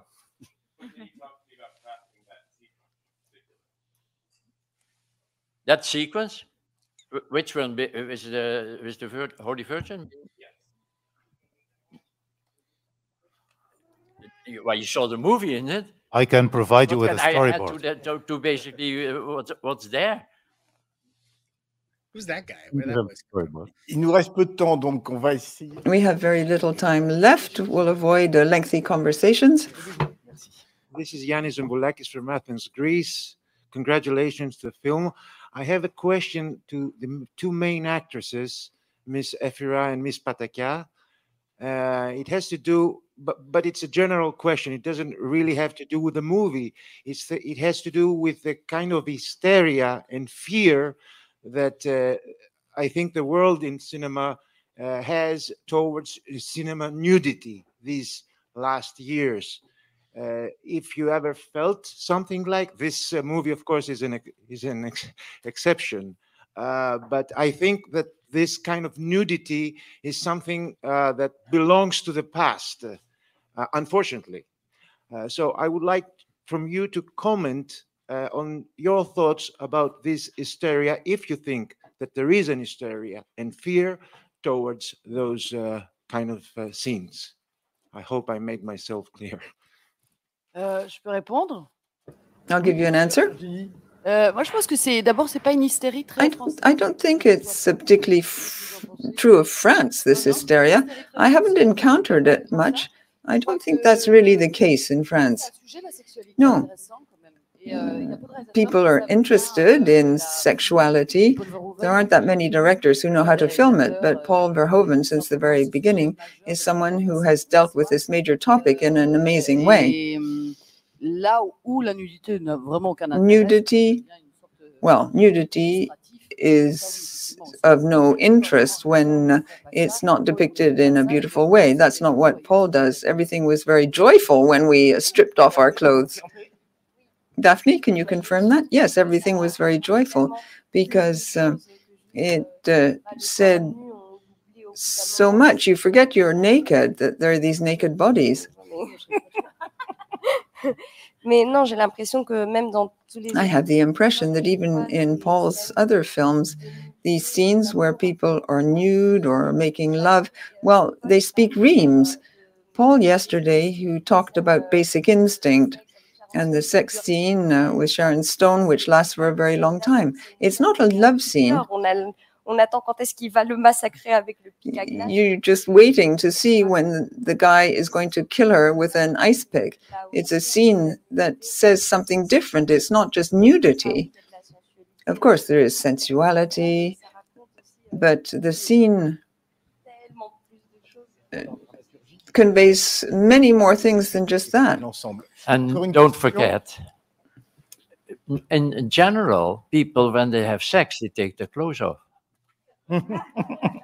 So I'm stunned, basically, by the fact that we don't want to look at the reality of life. Why this puritanism has been introduced is, in my opinion, wrong. Bonjour, Frédéric Rougeau, le Max Cinéma. Wow. Okay, that got awkward. It's also Giannis Varoufakis asking the question, which is, I didn't realize, like, I didn't remember that that's who was asking it. You know, the former, like, economic chairman of Greece. That was, yeah, that's quite the pivot. Yeah, okay. I do like his answer, though. He's like, people take off their clothes in order to have sex. And I'm like, yeah. Yeah, they did. Well, one of my, I was reminding me of that Chappelle show skit where they did the wife swap, and Chappelle played both husbands. He was the Greek minister of finance under the when Syriza was in control of Greece, and he's kind of a leftist legend. It's kind of like, I'd assume he probably had a documentary that came out. He was on This Is Revolution like earlier this year, and yeah, he was. They get some crazy guests on there, like crazy big guests, like. But yeah, so it's kind of fascinating. It was him asking the question. Is all I'm saying. It's like, you know, it's like hearing like if someone was like, you know, Cornel West here or something, and you're like, huh? This. Well, for some people, it's like me being on this show, but you know, whatever. But yeah, any thoughts on nudity and? We need more of it. Yeah, I'm for it. I'm generally for it. Yes. I mean, why? I mean, women do full frontal. They wear the horseshoe thingamajig to cover up the bits. But why can't men do full frontal? Like, why? I mean, why not? I mean, Harvey Keitel did it in Bad Lieutenant, and it was fine. I feel like I've seen on drugs. I feel like I've seen a lot of movies recently where people were hanging brain. There was a lot of dong I've seen in recent movies. I think it's been more normalized. So, but it should be more normalized. Although, except for what's his name? Willem Dafoe's, because apparently that one's freaky. I mean, I saw Titanic when I was like 3, but like when it first came out, and I saw Kate Winslet naked, I was like, oh. A big reason why it isn't is because, you know, everyone's aiming for that like PG-13. It's the MPAA. I mean, have you ever seen this movie is not yet rated? Like that documentary. Yeah, about it's a the good MPAA? Yeah, you know it's gonna be like R or whatever, but also too because rated R movies are not bankable anymore. I'm like, oh wow. Well, and that's because completely... rated R movies suck. Is the problem? Like you know, they put out a bad movie and they're like, oh, nobody wants to go see a rated R movie. Like, well, maybe if you made a good rated R movie. I only watch heckin' PG movies, and I don't care. but the thing is, the ratings are completely arbitrary and meaningless, and have a lot to do with power structures more than anything else. And like they're a private group that is beholden to nobody, has completely opaque logic for everything that what they give ratings for. I mean, like look back to the whole NC-17 thing, right? That was a big thing for a while. They made this rating NC-17 basically to not say things are X-rated when they're meant to be X-rated. But what did even X-rating mean? And it was just a cop-out because what they wanted to do is they wanted to open up the process of what constitutes it. You know, how much dick does there have to be for it to be X-rated? 3 inches. Right? Yeah. We're doing the new inch rating system. but in all seriousness, and the way they got out of opening up their process and explaining how they rate movies is to make an entirely new rating, which was the NC-17 rating, which has completely fallen out of favor. And this completely private enterprise continues to like dish out ratings based on criteria that nobody understands, that is not publicly known, that is not accountable to anybody or anything, and we still continue to abide by them. Doctor Strange should have been rated R. That's why it really probably should have, and I liked it a lot. But it was like I was like, God damn, this is intense. Like if I saw this when I was a kid, I mean, also saw RoboCop when I was a kid. I had little kids were so excited to see me. They're like Wanda, and then when they actually saw the movie came out, they were terrified. I made them cry. How could you have done that? That's like how dare you? I just wanted to be with like Billy and night, Tommy. I just wanted to be with my boys. Or You yesterday. can't blame me. That's like, dude, I guess like conservatives haven't grown up past that stage of their development, because there's like Matthew McConaughey spoke at the White House or whatever about gun control. And he has shot guns. The multiple conservative like pundits or whatever were like, these are all the times Matthew McConaughey has had a gun in a movie, and it's like, that is a movie. That's not like half the time it's not even a fucking real gun. But so I don't think. What do you think is Alec Baldwin? Alec Baldwin and Matthew McConaughey hanging out. I would listen to a podcast of them just going back and forth. So what happened there? How'd that gun go off? But getting back to the subject of like, you know, the nudity one, I honestly I expected it to be more from what I had heard of this, which was like sort of not like moral majority panic, but definitely like, oh, Verhoeven made a non-exploitation movie, and that really isn't what this is. Not at all. This is, if anything, it's a scathing indictment of organized religion and power structure. And it's actually deeply sophisticated, I think. Like absolutely, and I was blown away because I was like, fine, I'll watch it, and then I was like, wow, that was really good. Like, why was this not in the conversation for anything for the Oscars? And I don't know. I don't have the answer to that question. But because like, Pope has to approve every Oscar because we have Biden in the White House now. We have Biden in the White House now, so it's the papal conspiracy. Exactly. People thought it was going to be JFK. It's not. It's Joe Biden. Exactly. We have popist. We have papal authority now vested in. JFK had a lot of sex in the White House. Like, all right. After party's coming up. Keep it in your pants, everybody. I'm just saying. Do you say the Pope has a lot of sex, or the? No, I'm saying JFK. JFK. Oh yeah. So does the Pope. Weird. What about the Pope can get it. All right, point of order. So what I like based upon the descriptions, what I heard, which was reductive and misleading. I expected this to be a completely different kind of movie, and it ended up like it was. Again, I'll use the Mulholland Drive as an example. There's like a really, like explicit but earned, like lesbian sex scene in Mulholland Drive, but it's not the point of the movie. And like, it's there for a reason. And it's and I feel like in that same way in Benedetta, like it's earned, right? And it just happens to be part of like the tapestry of the story and the character. And again, it's not necessarily something just there to titillate, which is what I think of when I think of like exploitation films. Like it's like, oh, this is just here for like, this is just here for you to be horny to, or something along those lines. I thought it was much more interesting, and I thought it fit and served the script. And I think it's annoying that like I had to find that out on my own, rather than like have that be something that Verhoeven, who's a director that like whatever you think of Showgirls, and I certainly have my opinions, I feel like has earned the right to like have a little bit of trust and leeway, and to have none of that trust and leeway, and to have it just portrayed as like some stupid thing, like devoid of like value or insight, that's insulting. And like, just like how that question was insulting. Like, honestly, he handled it better than I would have. I would have beat down those fools. Are you kidding me? Like, I saw a quote somewhere from Verhoeven where somebody asked him if all the nudity was necessary, and he goes, "It's a movie. Movies aren't necessary." That's a great answer, by the way. It's totally true. Yeah, a movie. I can't do. I want to learn how to do like a Dutch. The Dutch accent's so strange. It is. I just think of Mike Myers as Goldmember. Wow. Yeah, that's what you. Blunt in a pancake, bong in a blintz. Right. We're almost to the freaking after party, people. All right. One-liners. They're one. They have lines. Hunter Biden does them. Let's hear it from you. Is that the new intro? Yeah. The Hunter Biden one-liners.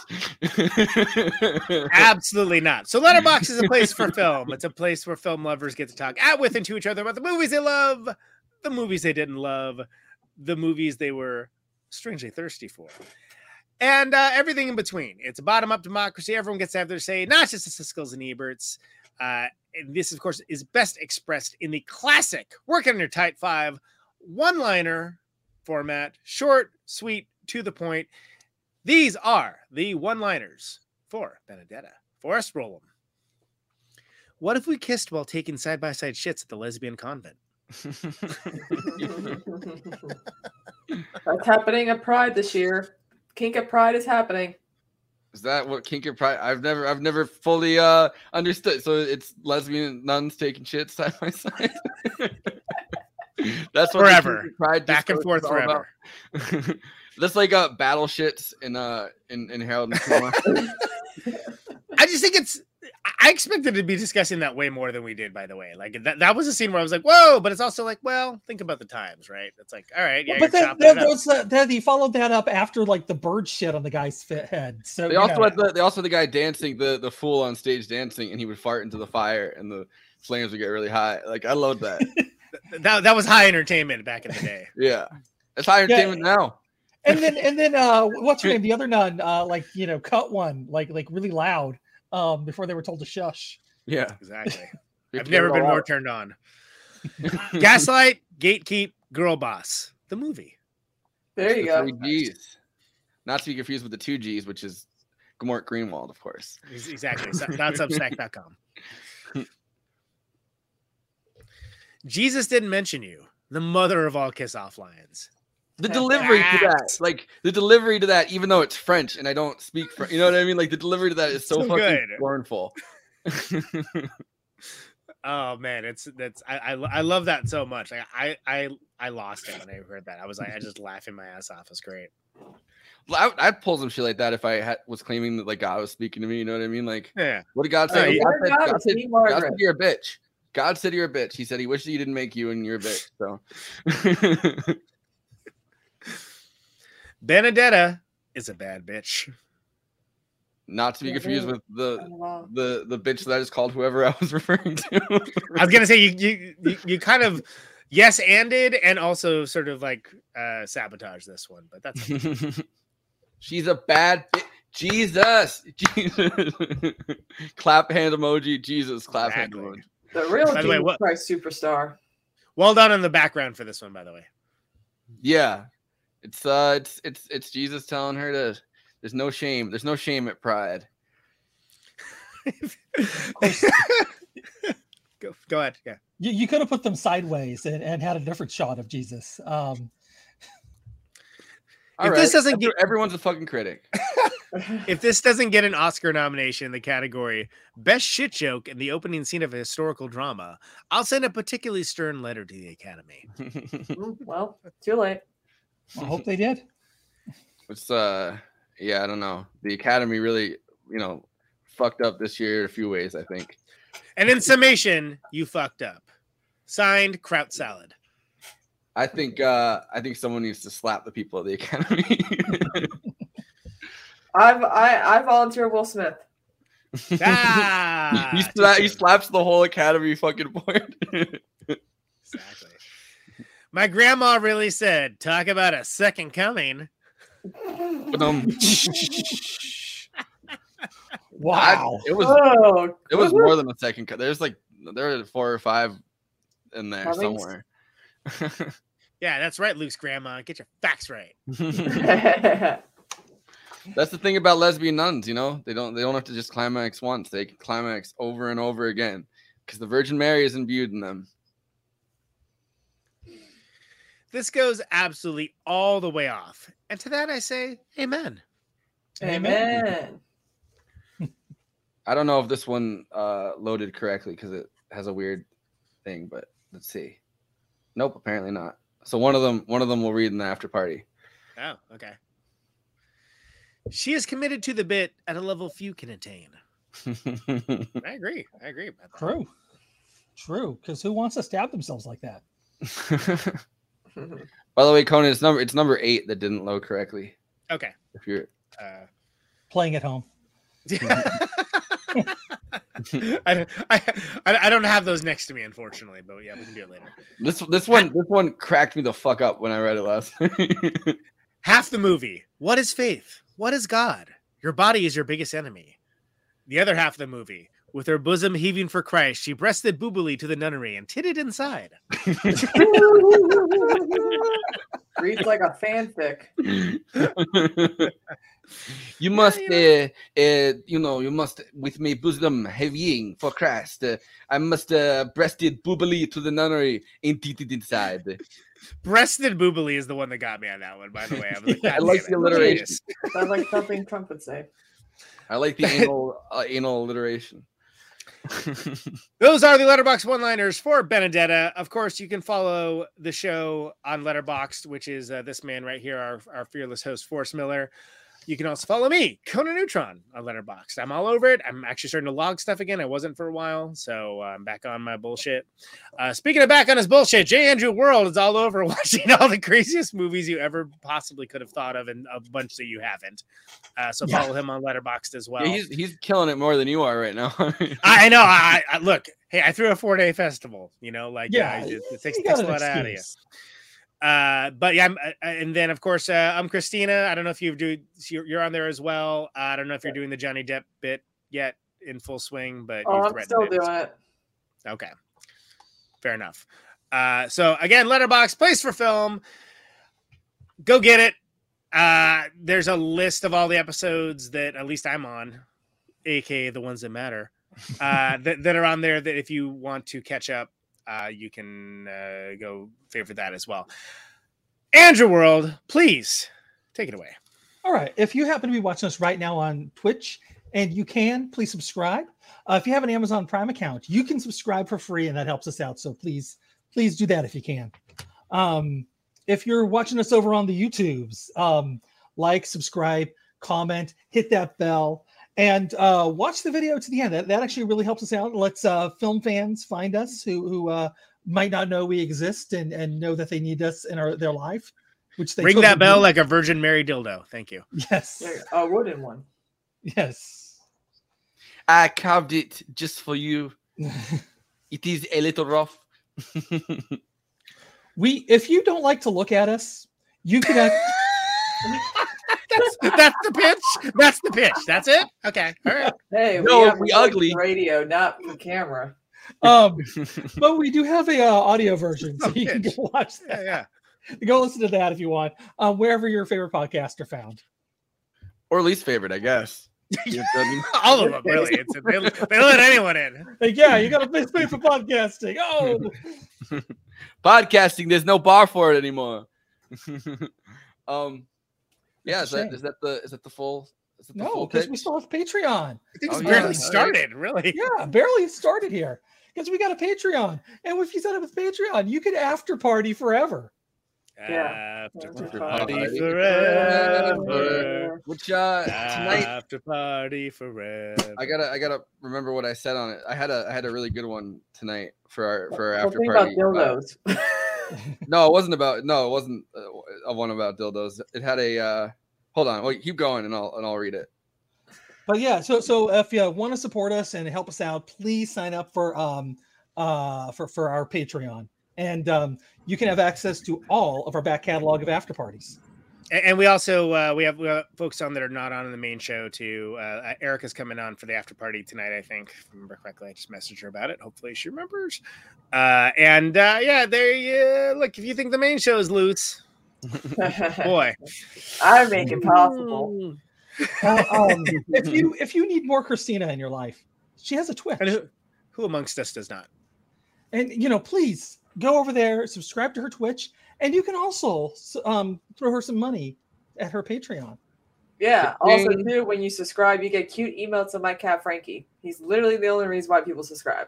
They say, they say just a bunch of random letters that he stepped on, like cat-like typing detected. Yeah. It sounds like the beginning of Scatman. Is what I would. The Scatman. This is definitely after party shit. Yes. But if you do want more Conan in your life, please check out his show Protonic Reversal, which you have coming on this week.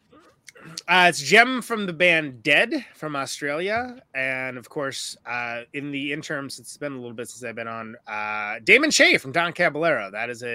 He does not give a lot of interviews. That is up now in the regular feed, and seems to be doing numbers, as the kids say. So yeah, but Jem from Dead coming up this week. That should be a good one. It's creeping up to episode 300, and I don't know what I'm gonna do. So if you have some ideas, I guess let me know so I can ignore them and do something else entirely. I'm just kidding. Don't threaten me with a good time. And if you want some good tunes, check out Dangerous Nomenclature, which is available on Bandcamp. It is, and we're actually doing some tour dates in 2 weeks. So we're playing Indianapolis and Nashville and Louisville and Atlantaville. Yes. All right, so here's the after party one that I did. It's the Pride is a Mortal Sin after party, which is a line in the movie. Remember, she said, "Pride is," and then I said, "It's Pride Month, and everyone is talking about it." Benedetta and Christian Walker disapprove. Good, yeah, that's good. But also, while you're helping Conan out, he has a Patreon as well. And I do, and I don't mention it nearly enough. So thank you, Andy. One of the things you can get when you sign up with it is episodes of Protonic Reversal early. Yes. All of the words you just said are true. Yes. And Forrest, you have a new show. Yeah, so I'm doing we're recording the second episode tomorrow, I think, but not live or anything. It's a pre-recorded and audio only podcast, which I've actually never done before. But it's and one of your co-hosts is supposed to be on this show and blew us off. So yeah, so it's I'm not gonna take it personally, but it's a complicated moving pieces 4-person show, which is sounds exhausting. But it's Kenzo, Ravana, Gab, and I. And our first episode is up right now. It's called Red Flag, is the podcast. It's up on YouTube on Kenzo Shibata's channel. We are pretty fucking unhinged on it, and I'm excited to see where we go moving forward. We just kind of loosely pick some topics and riff on them. And I don't know. We ended up roasting Virgil Texas for 5 minutes because Gab dated him, and yeah, I know that's what I was saying. I was like, oh, what? So so the bit was CIA Virgil Texas. He's been Epstein, he's the new the CIA has run out of money after COVID, so they've had to hire Virgil Texas as their black book. I don't know. So that was the bit that I advertised the show with. Well, there you have it, folks. Red Flag with Forrest Miller and some other people. Yep. And others. Kenzo, Ravana, both beloved feature guests of this show. Yes. Gab, who eventually might be on our show at the same time as me, but has never happened yet. At some point. It's a mystery. I'll believe when I see it. She's as missing as Virgil Texas right now.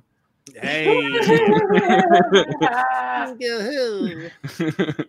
I laughed way too many times today. Y'all have had that happen before? You laugh a bunch of times and then you feel like really hollow inside after, like, you're like, huh, I've been laughing at everything today. I don't know if that's the healthiest thing in the world. Dude. Should I be a little less thoughty about what I laughed at? I don't know. But be a little less jocular, would you? Thank you in advance. Is that it, Andy? Or is there I think that's it. I don't have anything else written down in my notes, so that's enough. Yeah, it's a lot of oh, books. good God, we're busy. We're real busy. Yes, there's no guests, so it's not like we can have them pitch anything. We've held the same amount of people watching through all of that, though. So that's good. I'm as shocked as anybody. Yeah. So going to subscribe to Protoncoverse on YouTube. It's like 8 away from 1,000. Yeah, and I've been trying to throw that out whenever it. Whenever you mention it, to be like, hey, can we get Conan over the line? Apparently the answer is yes, but incrementally. Yes, but like over the course of years, apparently. I don't know. I don't think it's it's a popular show. It's just like I only put it on YouTube like last year, right? So I didn't put much effort into it. We only support incremental incremental change is the only change we can hope for, apparently. We came, we saw, he subbed. Pokemon, go to YouTube and subscribe. Pokemon, go to the pod. That was a real thing that happened, y'all. Yeah, you had to. 2016 was something else. She was the worst candidate that ever. Like, she's not good at this. Sometimes you see someone and they're like running, and you're like, this is clearly all you want, but like, this is a popularity contest, and you are not popular. Yeah, you're just terrible at being popular and saying popular things. Somehow Biden fucking made it over the finish line. Literally, every time a voter would challenge him like on something, he'd be like, well, then go vote for someone else then. Like the guy that he goes, now look, fat. Yeah, I know. Amazing moment. By the way. This is to a certain degree, it made me like him more because I'm like, wow, this guy is just like doesn't get it at all. That's hilarious. Well, the fat guy was getting booed by the audience, not Biden. Yeah. He was like, now look, and everyone was like, get out of here, fatty. Yeah. Anyway, but yeah, this is clear after party material. Yeah, so I'm going to say we should jump to the after party soon. So final thought. Which is my new way of getting out of any conversation I'm not having a good time at. After party material. Yeah, no, I know that. We can't have too much fun here.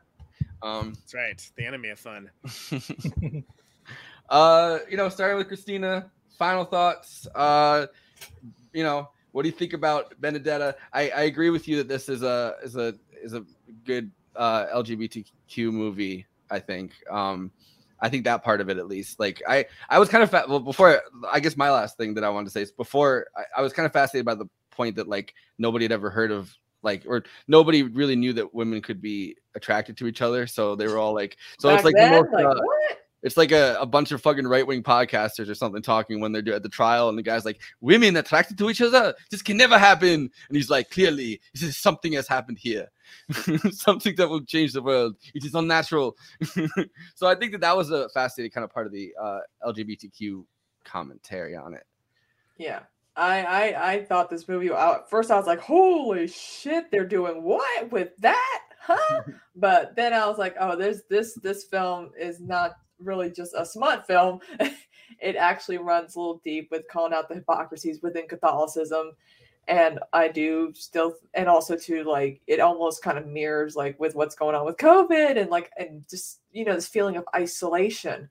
And I do agree that it's a really, really good film to watch if you're bored one day and you just want to watch something fucking wild. And you want to jerk off. I mean, it's a FAP Sunday. What can I? Oh, Benedetta. Oh my God, they're shitting. They did what? I'm kidding. It's a joke. Those are my final thoughts. Oh wait, sabotage like a submarine commander. Yeah. Sorry, what was that, Christina? Say I said 8 out of 10 crucifixes. Ah, there you go. Perfect. That's the rating we're going for today. All right. All right, Conan, escargot, gabagool. Well, as my friend, as my fellow escargot gabagool folks say, no, I like that this is somehow a low-grade nun-exploitation film and a scathing indictment of the Catholic Church and about the power of belief, and it does all these things at the same time. I really enjoyed it. I love it. Was pretty intense. This is like a pretty intense movie for the there's action in it, but like it's a lot of it's head games action, and I think that's worthwhile, and it's smart. The wheel or the sword, I don't know. It's smart. I think it's very funny at moments too. It's horrific, and honestly, it was a damn fine watch. Like I the performances are great. The direction's awesome. I'm shocked it was not even remotely in the conversation for Zeitgeist for the Oscars over honestly far lesser pictures, including the one that won. And I think that's a shame, because I think this is a much more interesting movie than people assume it is. Like sometimes people, I think, just assume like, oh, I know what that's going to be. That's going to be that. And that isn't what this is. This is a much smarter film. And I hope it finds a larger audience, because I think that it's pretty inventive and really cool. And I think it's worth a watch. And I really dug it. So I'm glad we're talking about it, because I feel like we have a tendency to talk about older movies a lot. So when we can talk about movies, we're doing two. We're doing two. Yeah. One of my favorite, actually probably my favorite movie of this year, Everything Everywhere All at Once, is the next episode. I'm very excited for that as well.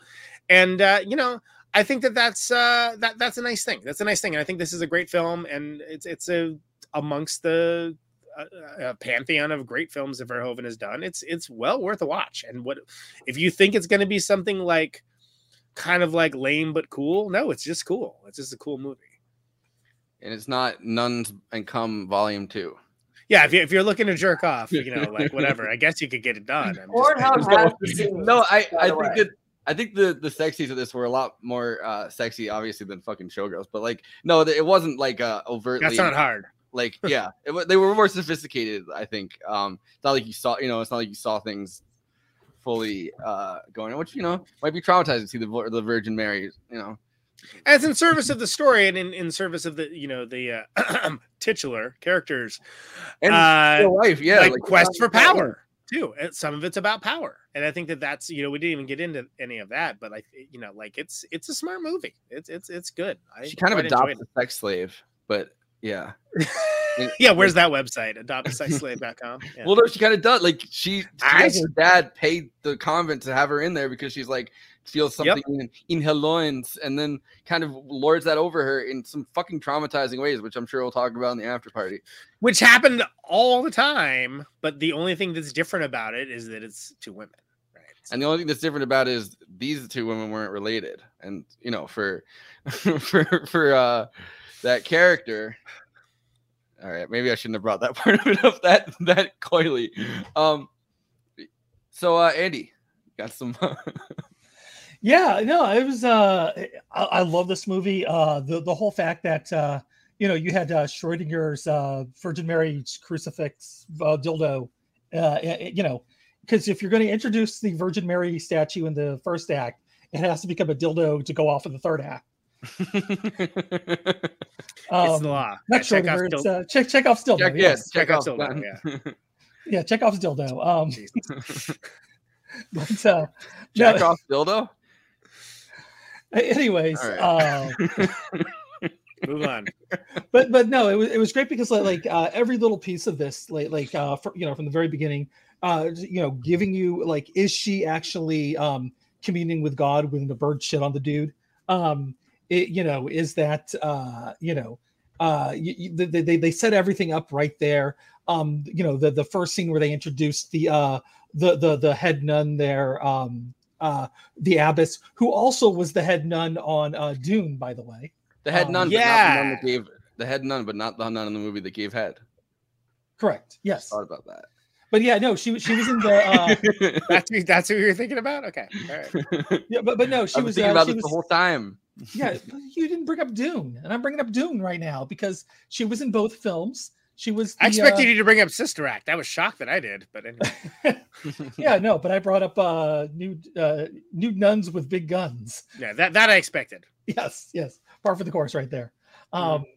But anyways, no. Like I said, everything's like set up beautifully in the first, like the first couple of scenes, and then they just go through and tell this great story. With, honestly, I've kind of lost my train of thought here. But yeah, they set everything up nicely at the beginning. It goes through and like leaves things open. Like, is this Jesus that she's talking? Is this a act she's put on? Is this a demon that she's being possessed by? We don't know, but that's okay.